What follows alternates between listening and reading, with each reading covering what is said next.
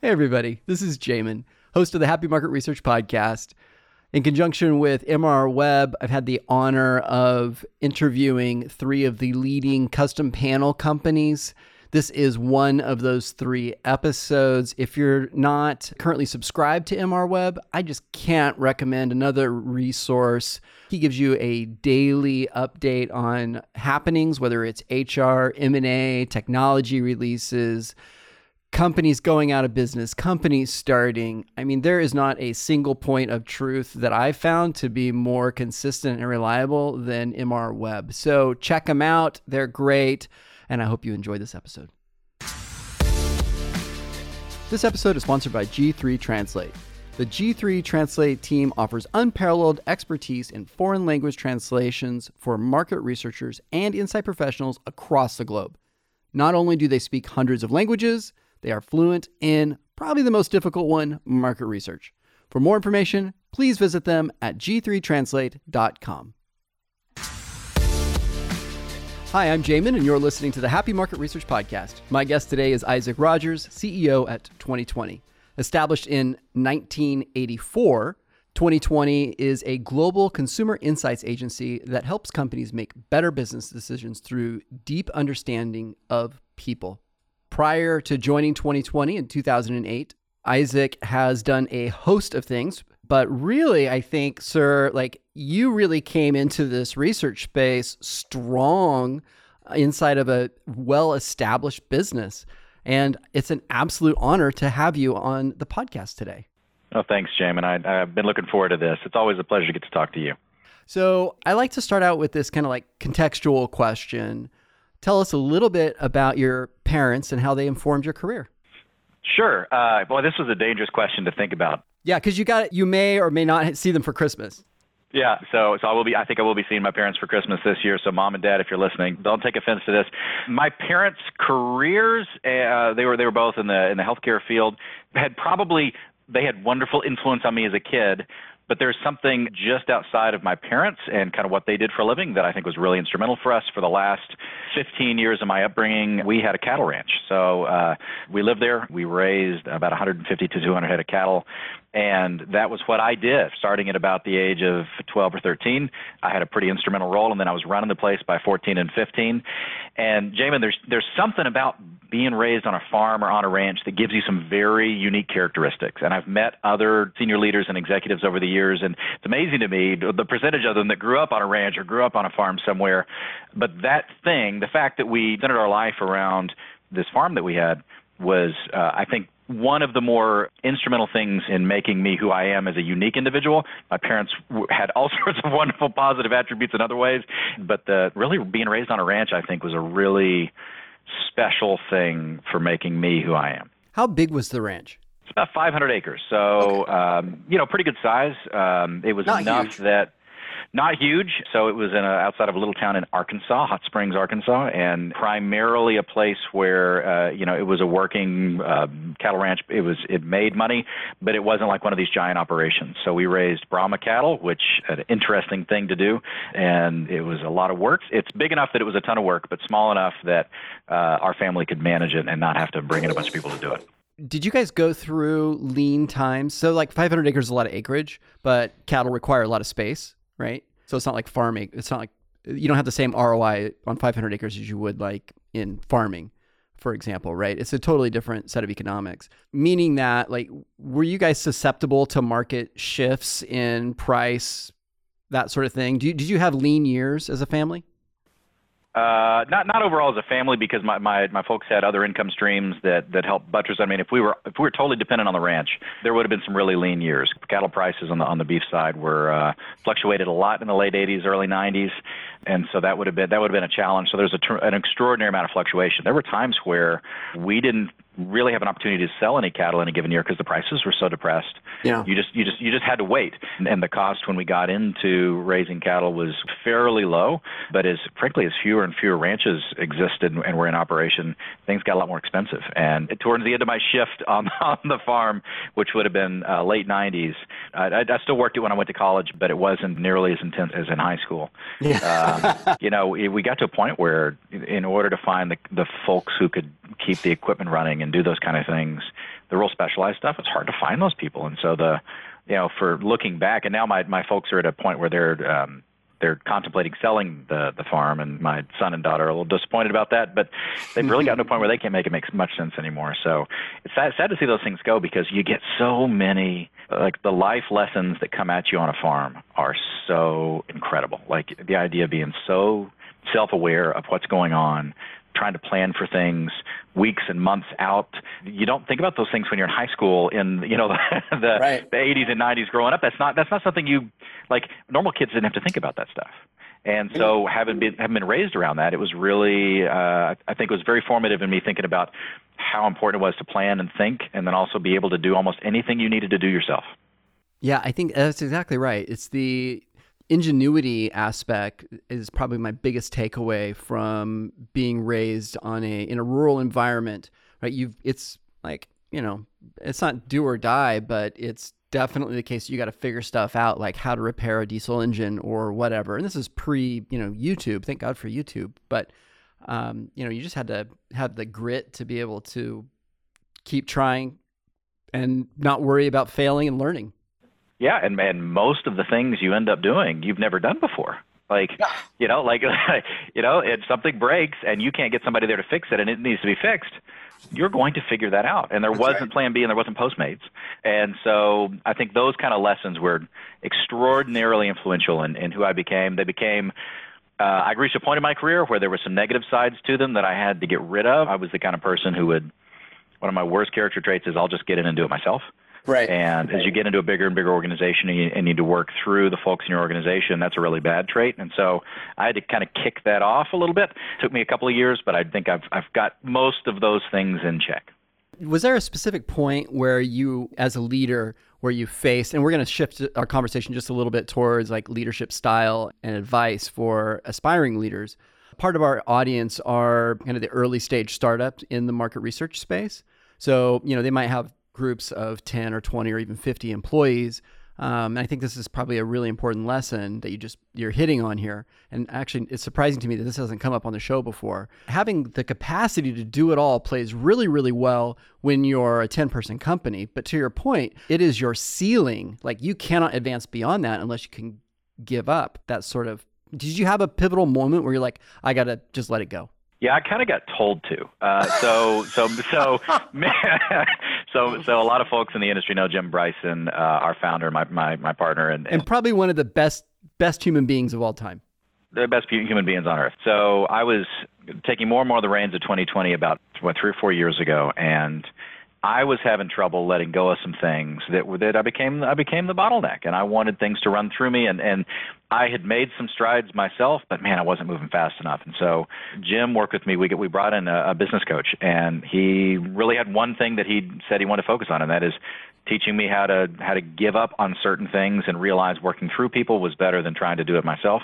We started off the coaching process with a really great book, What Got You Here Won't Get You There. And it's a book that turns some people off because it's very focused on sales leadership and sales people transitioning into other roles. But I think the lesson is super important, and that is that these qualities that you get really, really good at over the first 15 and 20 years of your career, being willing to say, I'm not going to get to exercise that muscle anymore. Like, I'm not going to be able to be the rock star on that thing because I'm going to step aside and let somebody else build that capability or let somebody else handle that in a way that may be slightly different than the way I would. That's a really, really challenging transition.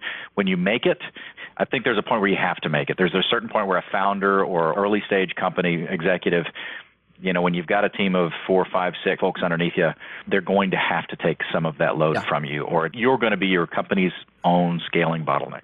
That's right. Yeah, well said. Well said. And I think there's two things there. One is we'll link in the show notes to the book that you just referenced. I hadn't heard of that, and I will read it also. Thank you for that. And then the second part that's really important is, actually there's two parts to it. One is having an outside influence that you respect, so the mentor that can, point these blind spots out, and then having the humility to seek outside professional, like paid for support on addressing or shoring up those weaknesses. And then what I've learned in the intervening 3 or 4 years is that because I'm not doing those things and I'm working through my people, I have a lot of jingoisms or a lot of things that I'd kind of fall back on when I think about how I'm supposed to be structuring my day. And so one of them is when I took the reins as CEO, I said, my job is to have the right people, give them the right resources, and help them make the right decisions. And I bring a lot of conversation in our organization back to that. So that's a great tool for me. When you're jumping from fire to fire, doing things yourself, you don't get to develop those rubrics that you're going to apply to your organization.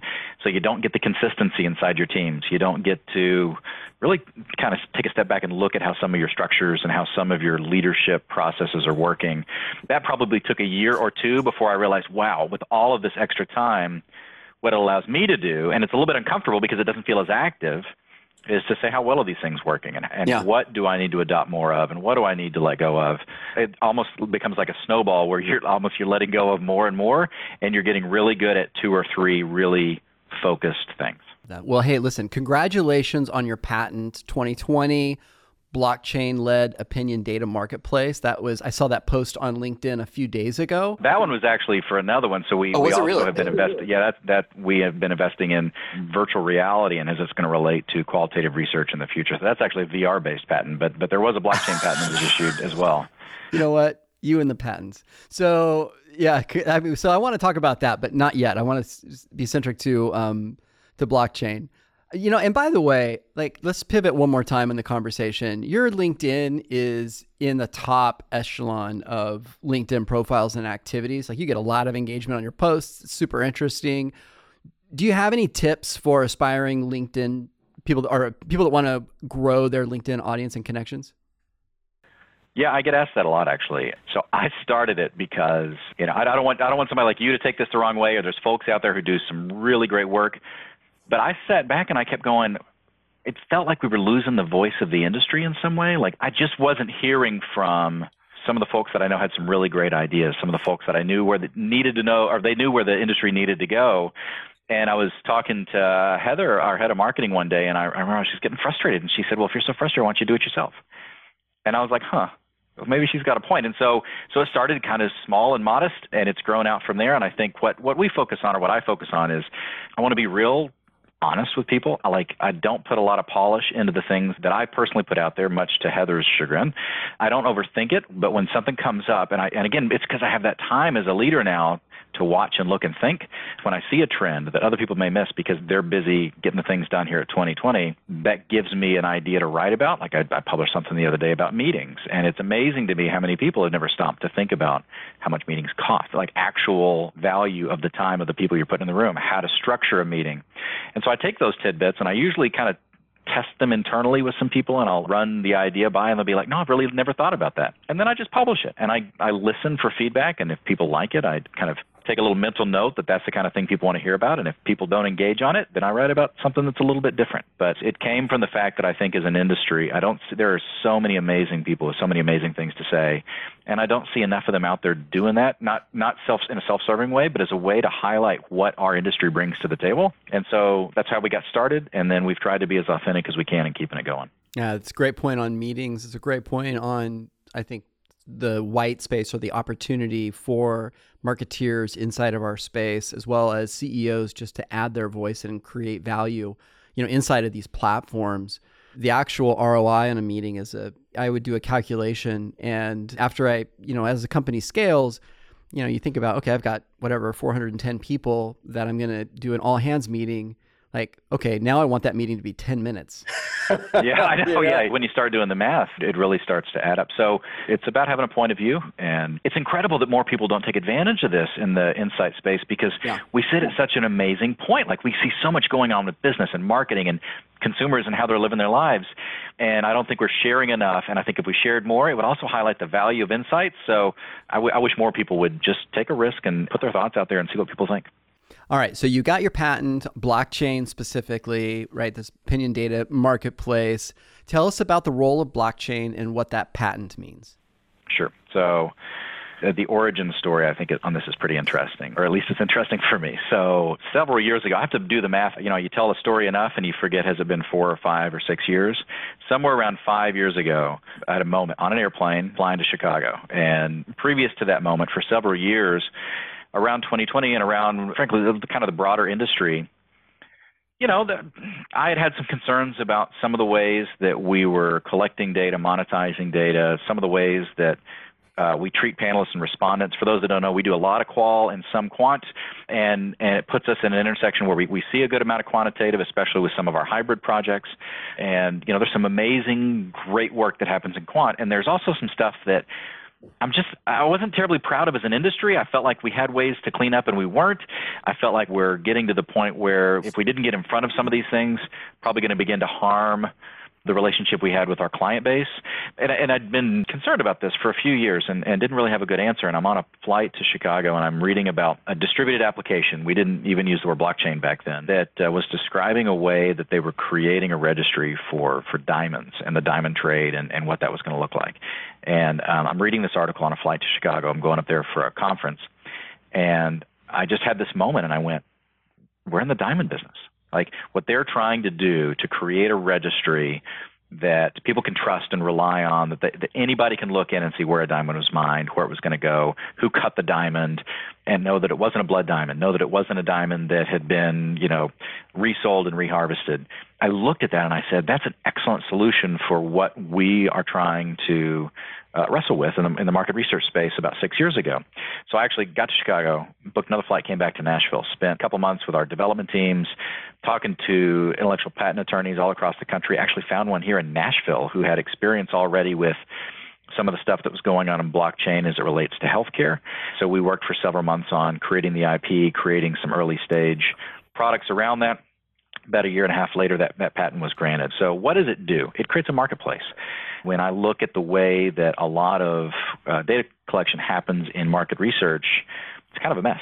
There's a lot of players and a lot of steps and a lot of people. And if you really take a step back, it's a brand that has a question, and they want to get that answer from a human. And you think about all the machinations we have between that kind of what seems like a very elegantly simple desire, this type of marketplace, when it's successful in our industry, just kind of shortens that gap, and it puts the more power in the hands of the respondent because they get more in control of the surveys they take, the feedback they give to survey publishers, the data they share with those survey publishers. They get more of the monetization than they currently do. I think one of the real travesties in our industry is how little we pay respondents to participate in the work we do. They are literally the lifeblood of what we do, and they get an extraordinarily small fraction of the value. By taking out some of that inefficiency, a centralized marketplace hopefully allows this to occur. So you're talking, there's a couple of things, right? One is increased transparency on who the respondent is, and gets to historically one of the value prop, I should say one of the key assets or the key asset of the sample space has been that asset.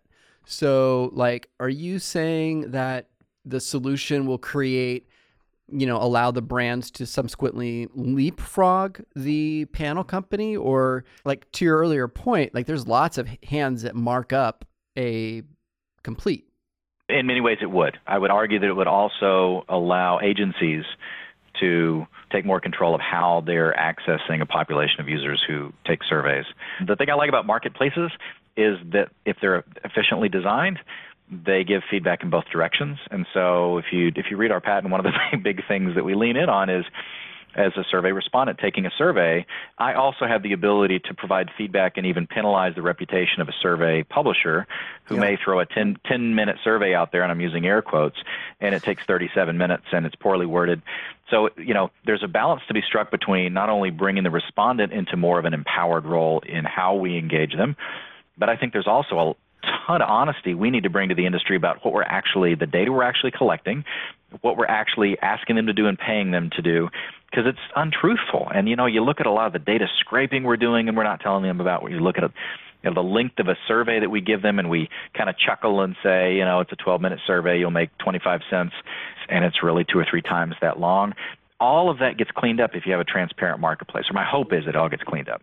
No, I mean, I feel like if you look at where there's significant opportunities for disruption, it's all centered around non-transparent practices, right? So anytime you can introduce transparency, you're creating value, regardless of the industry. You're creating value in that marketplace, and then and the byproduct of that, of course, is you can't just exist on a 200% markup anymore, right? You've got to think about and create value in different ways than you historically may have been able to do.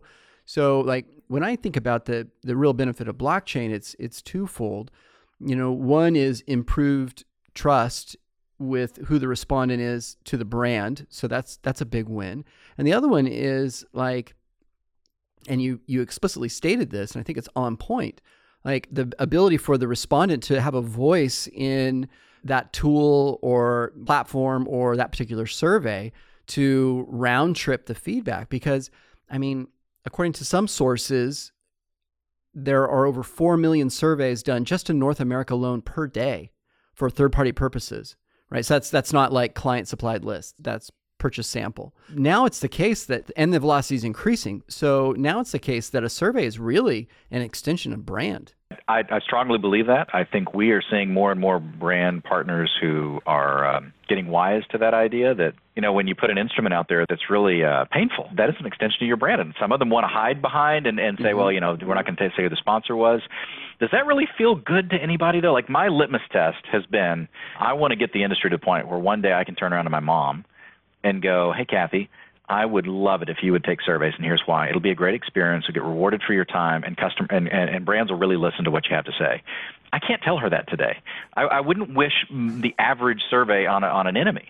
And I want to find a way where we can create a real marketplace and say, look, this is the value of the insight you're providing. This is how we're going to share that with you, respondent, for the time and effort you're going to put in. And we're going to be honest with what we're collecting, what we're asking you for, and that transparency, I believe by definition, will lead to a lot of efficiency, and it'll also lead to some probably negative unintended consequences. It'll lead to a lot of change. But there's absolutely no doubt in my mind that this is where things are going. It's only a matter how quickly we get there. Do you think that disruption, so, everything you've outlined from a practical perspective, is it, like, how do we realize that? Has that impacted, now that you have this technology, has it impacted your actual day-to-day or terms of trade or way that customers are interacting with you and or the sample that you empower through this platform? In very early stages, yes. So we've got the platform that we built in early stage. We're using it internally here for some things as we build it out. So it hasn't had a wide-scale economic impact on us or the industry yet. It will hopefully very soon. I have some open questions, frankly, and I don't know if brave or dumb enough to share them is an interesting way to look at it. I'm not sure which one it is, but if we are transparent with respondents and we say, look, this is what we need from you, this is the information we're going to collect, and we let them set their own prices for how much it would cost for them to participate, instead of telling them you'll make 20 points, if we say, look, how much, like, we're offering this survey at $1 or $2 or $5, right. At what point in time do you think it's worth your time? I'm a little bit nervous about how that's going to shift some of the economics in the industry. Frankly, if we share enough with the respondents out of the value, I think it'll be fine. But there are still some unanswered questions I have as these technologies move forward. They get not outside of an internal testing inside 2020 and move externally. We'll get those questions answered. It's going to be an interesting time to see how those play out. Yeah, I mean, I guess kind of at the heart of the question, you and I are both aligned that there's going to be disruption to this space, blockchain being the platform that's going to create the disruption. Is it the case that there's going to be a Netflix equivalent that's going to be introduced into the marketplace that's going to really, upset the apple cart? Or do you feel like, because you have some major players, you've got Dynata. I don't know that they're actually addressing this particular point at this point. I haven't heard anything about it. If they are, you've got Veriglyph, I believe, that's an initiative that's being done by Lenny Murphy. Again, it's just early stages. I think they're still in like specking or whatever phase. There's nothing out there commercially available. And then you have what you guys are doing. And I really, outside of those three, outside of those two, I haven't really heard of anybody entering into the market research space legitimately. Yeah, and I think it's going to happen in one of two ways. It's either going to be like boiling a frog, and that's how you see a lot. That's how you see a lot of disruption happen, right? So that's fair. So you turn around and you go, "Oh my gosh, hasn't this been here the whole time?" And it's really been a very short amount of time. So the example I like to give is, we all got iPhones in 2007. Like, yeah. I have T-shirts. that old. That's what 12 years ago. Yeah. And it seems like your brain has trouble remembering a time when that didn't happen. Yeah. And I think in about 5 years we will look back on our industry and we'll be at a point where these kind of marketplaces will be available and effective for a lot of the industrial sampling we do, and we'll turn around and go, oh my gosh, how did we ever do it the old-fashioned way? But it takes time. The other way it may happen is that someone big from the outside may come in and have a technology that probably comes out of the advertising technology space, realizes that market research and ad technology tracking can overlap with each other because you can get the behavioral and then you can get the self-reported. So somebody may come in with a platform that's much, much larger than any of the players in market research and come in and do something in that way. So it's either going to be slow and internal, and slow relatively, or it's going to be somebody coming from the outside and bringing in a broader solution and, frankly, probably selling it up the value chain to the CMOs as an integrated advertising and insights platform. So we'll have to see. Yeah, that's a great, super interesting point of view. So switch gears again, qualitative forums, they've been around a long time, 2 decades. I was an early user, not a developer, but user of a variety of different platforms. 2020, Qualboard's been around a long time. In January of 2018 this year, you announced a major upgrade. Tell us about the upgrade as well as what aspects are getting major traction right now. Sure. So upgrade is a kind word. We actually just rebuilt the whole thing. So we've had to do that. We've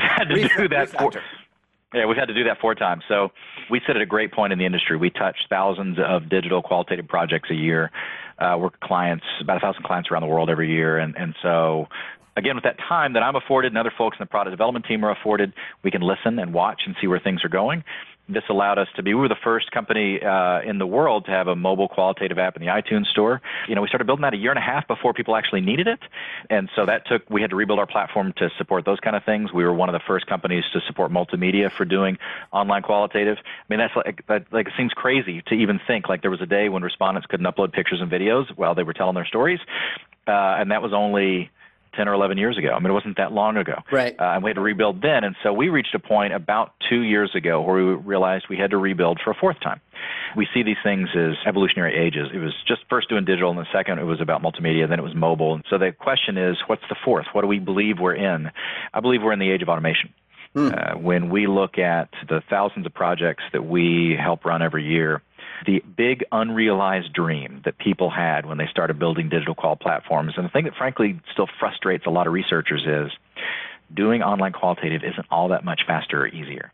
There's still a lot of data that moves back and forth and little tasks that need to be completed, and there's a lot of setup. And so it's kind of disappointing that you get into one of these studies and you're like, ooh, digital, especially when you find researchers who've never done any sort of online discussions or forums before, and they go, oh, this is going to be so much easier. And we're like, it'll be easier in ways and harder in others. And so we realized that what we had to do is we had to automate as much of the heavy lifting or menial tasks as we possibly could. And so we spent about 2.5 years building out, really started with the foundation. It was all about data.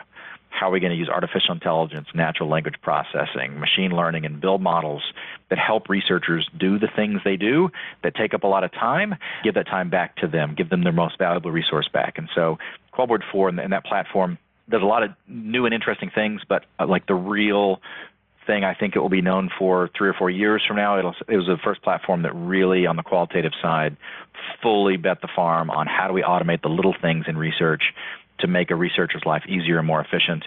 Right now, we feel like we can give, depending on the type of project, an hour a day back to researchers, up to 2 or 3 hours a day, depending on how much workload they're doing. And that's an enormous amount of time they can put back into insight development, frankly, just spending more time with the respondents. Automation, we believe, is where online qualitative is going. And the quant people, you guys are way smarter than us. You figured this out like 5 or 6 years ago, but the qual side of the business really hasn't been able to. Well, it hasn't. I mean, in all fairness, it hasn't, because we take into account time.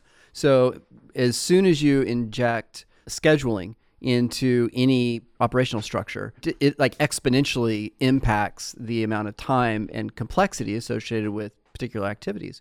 So like the synchronous nature of qualitative has created, I think, that, and it's not as big of a space. So I think there hasn't been as much interest as you might have on the quant side. When you frame out like the efficiency gains that are introduced within 2020's Qualboard, is there a specific shining example that you have? Lots of smaller ones. So, okay, yeah. We do a lot of research. And so I got to talk to some of the world's leading experts on natural language processing and machine learning when we started this process.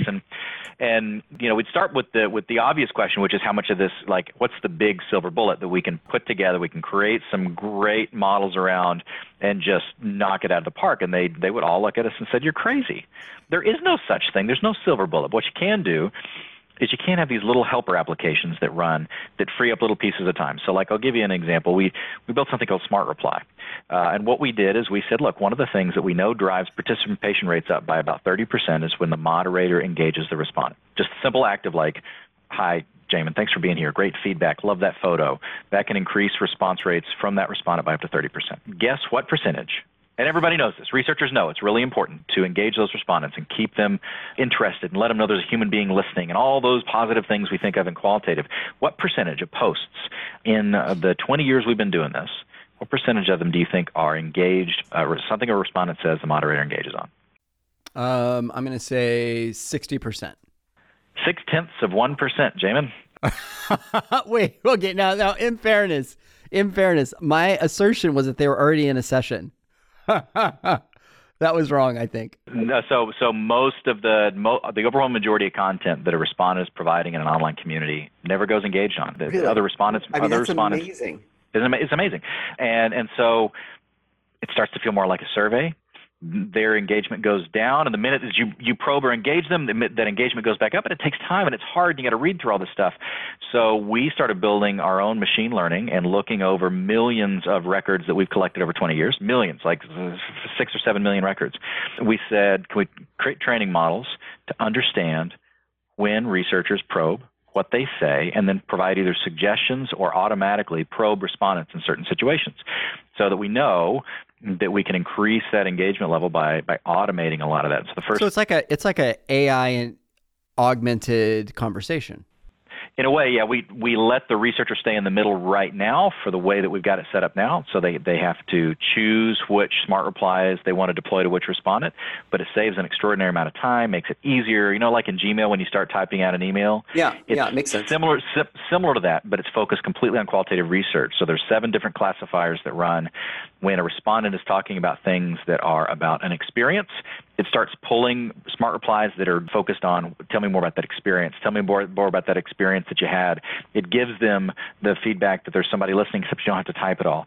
We have a way to automate that we are slowly working on. We're a little nervous people will overuse it, and so we're trying to create the right kind of throttles so that it is AI automatically probing those respondents in a lot of cases. We were able to create models that looked at where researchers left what we call either insight tags or content tags, things that they typically are snapshotting to put in a report. We created a model that's 72% effective at finding posts based on what is in the post that we think a researcher needs to pay attention to. And so there's a feature in the software that you can turn on to say, just show me the things that you think, or that the software thinks you're going to actually want to put in a report. Saving time here and there, 30 minutes here, an hour here, man, it just starts to add up. All right. I mean, that seems like I actually really want to see a demo of that. It sounds like a much more than a quality of life improvement. It feels like you're going to get a higher level of engagement among your panelists or participants, in addition to the fact that you're going to be able to get to the richer, deeper insights. I think the level of engagement increasing, if that was the only thing we got out of it, it's been more than worth it. But you're right, the ability for researchers to get more of their time back is also a big. I want to talk about another product that you guys introduced this year in May specifically, and that is the Slow Build Lean community. From my vantage point, I think this is probably one of the more overdue products in the marketplace. Like it's so silly. This should have been like 10 years ago. Jamie, do you know how many times people tell me that? Like, I was talking to somebody last Friday, and they were like, why has nobody done this? And I think some people have, but maybe the product market fit wasn't right at the time or whatever. So the way it works is pretty straightforward. First of all, you need to know we do a ton of recruiting to our own platforms. About half the studies we do every year, we're recruiting. The other half, clients are bringing sample, or we're using some of our automation tools to recruit from quantitative or other panels. So we've got a bunch of different ways that we can bring these respondents into these communities.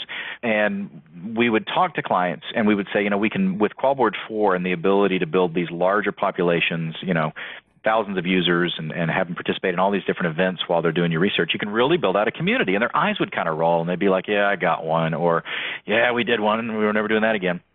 And we would hear those things, and we'd say, "Well, tell me more about that," because we're qual. So we asked the probing question, and they kept telling us some of the same things, that we'd build out these communities, and they were mostly thinking large quantitative communities. They'd sign a big, huge check up front. They'd recruit 500, 1,000, 1,500 people. They'd bring them in, let's say in January. We'd start doing research, and then by May or June, they'd go, we didn't actually get the right kind of people we want to talk to now. We've learned a lot about our customer base. We've learned a lot about this new product. We need more females than we initially recruited, or we need more lapsed users. But they felt kind of stuck because they'd signed a six-figure check for a big community. On the traditional way people think about qual boards is a tactical 3 to 7 day online qualitative discussion. And so they're like, that's kind of small and what I call disposable, meaning you'll do a piece of research and it's typically just focused on a single business decision. But then they got this really big thing that's this big community and it's very expensive. And there wasn't a ton of product in the middle. And so we productized through either our automation, our recruiting capability, and the way that we set up even the pricing model at Qualboard 4 to be able to say, look, you can build into a community. You could start with 5 people on day 1 and do one event with those respondents. And then month 2, you bring in a few more, in month 3, and you're kind of building it like a snowball. And it turns out it scratches an itch a ton of people have. And I think it's just a different way of thinking about the middle ground between a large-scale quant community and your typical tactical online research that people do. And we're having a phenomenal amount of success with it. And it's not driven by a single piece of technology. There's some stuff that certainly helps support these things. It's more the mind shift of build it as you go along, let you be more agile, let you save costs when you're building these things out. And it's right now giving us some really, really happy clients. That's great. So just to iterate what I think I heard, everybody does ad hoc research, and you're basically creating a connector into a panel, right? From the ad hoc.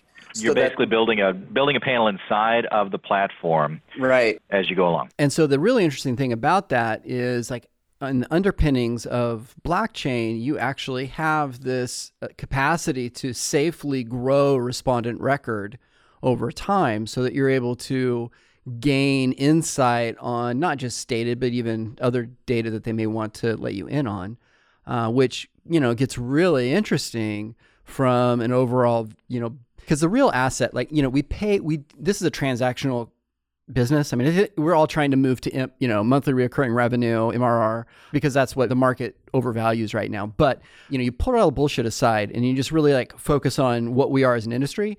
You have an insights need and we meet that need.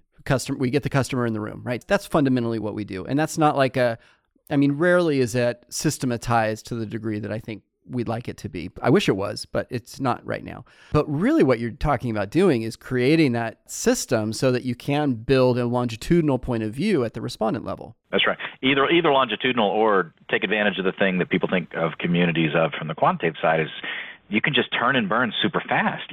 Right. A brand manager comes around and says, hey, have we ever asked anybody about this use of our product?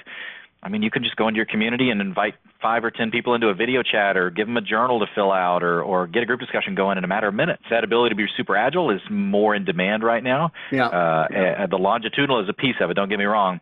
But we're seeing drive the lean community adoption, I think, is more this idea that you can just be so agile with this community of users that you've already got going. So do you think knowledge management, does that play into what you're currently offering, or is that one of the, how do you see that? I would say in qualitative, it's a little bit of a challenge just because of as you mentioned before, the rather transactional way that this industry has been built. But I give a presentation on what I call disposable insights, which is this idea that, we run all these focus groups and we do all this, even a lot of quant. We throw the data away at the end of a project. As a little totem of this, it's back in a drawer back here somewhere. I was on the marketing side of a brand team a long time ago, and we did some focus groups, and I got the final report, and I never looked at it. I just threw it on my desk. Well, that was 20 years ago, and I have carried it with me for years and years and years as a little totem to remind me of how easy it is to pay $100,000, spend 3 days in research, 2 weeks waiting for the report, and then never really integrate that knowledge in an ongoing basis in product development. So what we did with Qualboard 4 is we made it so that all the data you collect from all your different research events over time, they all feed into one place. And then you can sort and filter and look at trends you can use. We've got AI that looks at all the images that are collected and runs computer vision on them. And you can say, look, I'm going to look over the last 2 years of research. How many times have people put pictures of pets in as we're talking about the product and find those trends and look for those things. So we're getting there. There's a lot of education, a lot of training on the qual side because it's historically been so transactional, but more and more the brand teams that are using our platforms, they go, oh, I get it. This gives me a way to say, look, I already have some knowledge maybe to start this next phase of research. I'm not starting with a blank piece of paper. And so we've designed our system to work in that way and give you what we call an insight workbench. It's lightly used now because most people are still in the tactical mode, but I think every day we see more and more people go, I get it. I see why building a knowledge warehouse is a good thing for qualitative and a good thing for my brand clients. Fast forward 5 years, how are we different? The dangerous question, the one that I jokingly will tell you that my crystal ball's in the shop, and I'm bring it out, careful. Dust it off. I'm careful with these projections. So I think in 5 years, the trend I see is that more and more brands are internalizing research as a competitive advantage. I think that is going to continue to happen. They're going to see their insights groups not as a way to make research happen for them when they need it, but as an actual business competitive advantage. So I think we'll see more and more of that. And I see some really smart stuff happening with the way that some of the bigger brands and even some of the more kind of static and traditional brands have realized that insights can be a strategic thing, and so let's insource it. I think digital qual right now is probably less than 20% of the marketplace in the U.S. I think in 5 years it'll be 50%, if not more. The shift we're seeing from traditional insight collection to digital it's on the biggest rise I've seen in the last 10 or 11 years. And so I think in 5 years, my guess is we'll probably be close to 50%, if not a little bit more. I think from the corporate researcher side, we work with a lot of folks on the corporate side, and what I see the really sharp insight departments moving towards and starting to pull off that I think is going to be more and more common is right now a lot of the insights groups and a lot of the way we do research is reactive.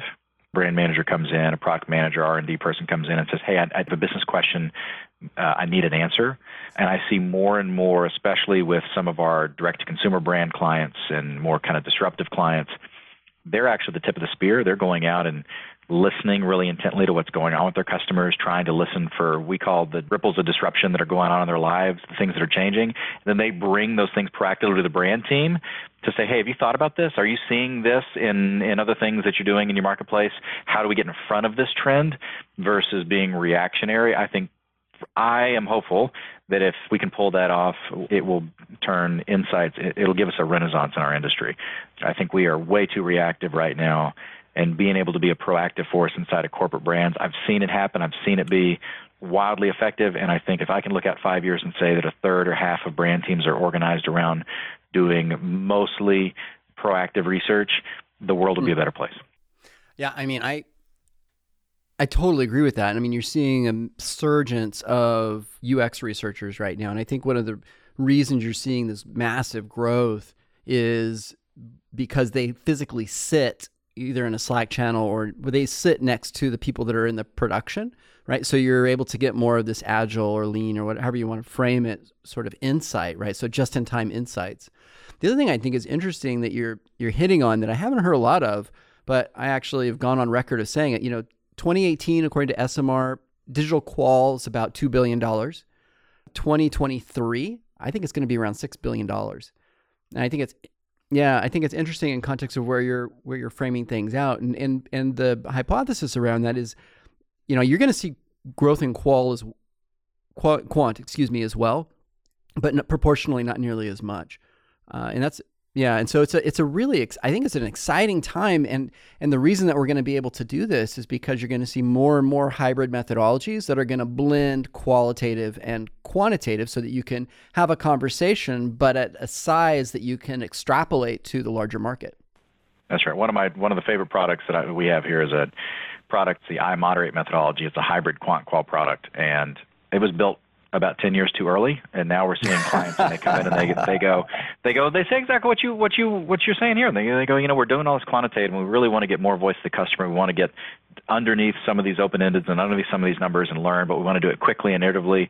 And so we're seeing a growth in the interest in those hybrid methodologies, and I think it plays right to your point that quant is going to grow, but qual is that explanatory power, especially if we can make it fast and easy to do, is, I think, going to grow like gangbusters. I think, another thing in 5 years, People say it a lot, and it's probably the single greatest challenge we have in our DNA is that we built our industry based on process, and we are being asked to be consultants now. And I have been a consultant in a previous career, and I look around our industry, and I see a lot of people that get really good at process, but not enough people who really have a consultant's mindset and can think about problems and proactively look for issues before they become issues.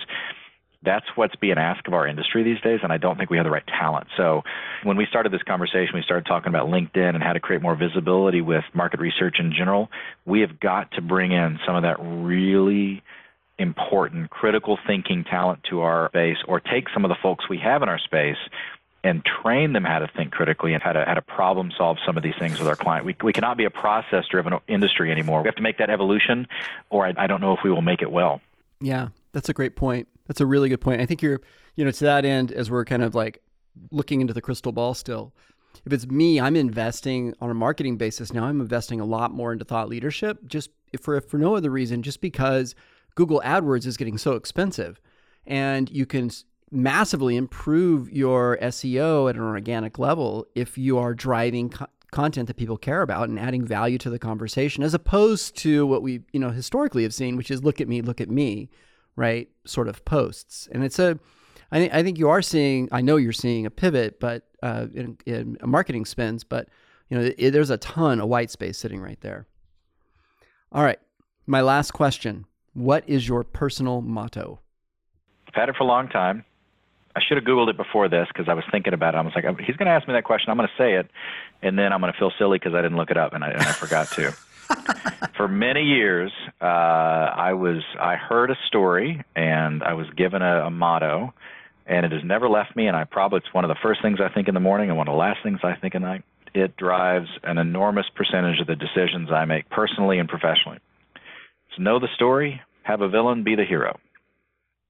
Oh, that's great. It's simple, it's straightforward, and I cannot tell you for me, how many situations in life those three simple sentences give me a structure to think about and a way to think about my role and what I need to do. And so it's one of those things that gets me up in the morning. And so the origin story that I've been told, I need to go look this up. As a matter of fact, if one of your listeners finds it, I will be forever in your gratitude. I was told that when Steve Jobs died, those three words were written on a small piece of paper, and it was the only thing in his desk. I have not been able to confirm that. I was told that, and I just kind of went with it, and it became part of my everyday life that I thought about that, not necessarily because of Steve Jobs' time, but just that's where I was told that motto. And I can't find it now, so I don't actually know where it came from. And but that is the thing that, for me, defines a lot of the ways I make decisions, the way that I look at the world. Give me your motto one more time. Know the story, have a villain, be the hero. My guest today has been Isaac Rogers, CEO at 2020. Thank you so much, Isaac, for being on the Happy Market Research podcast today. Always a pleasure, Jamin. Everyone else, if you please take time, screen capture, share this, distribute it to friends, family, thumbs up, 5-star ratings. It all goes to help increase visibility. I love you. Thank you. Have a great rest of your day. This episode is sponsored by G3 Translate. The G3 Translate team offers unparalleled expertise in foreign language translations for market researchers and insight professionals across the globe. Not only do they speak hundreds of languages, they are fluent in probably the most difficult one, market research. For more information, please visit them at g3translate.com.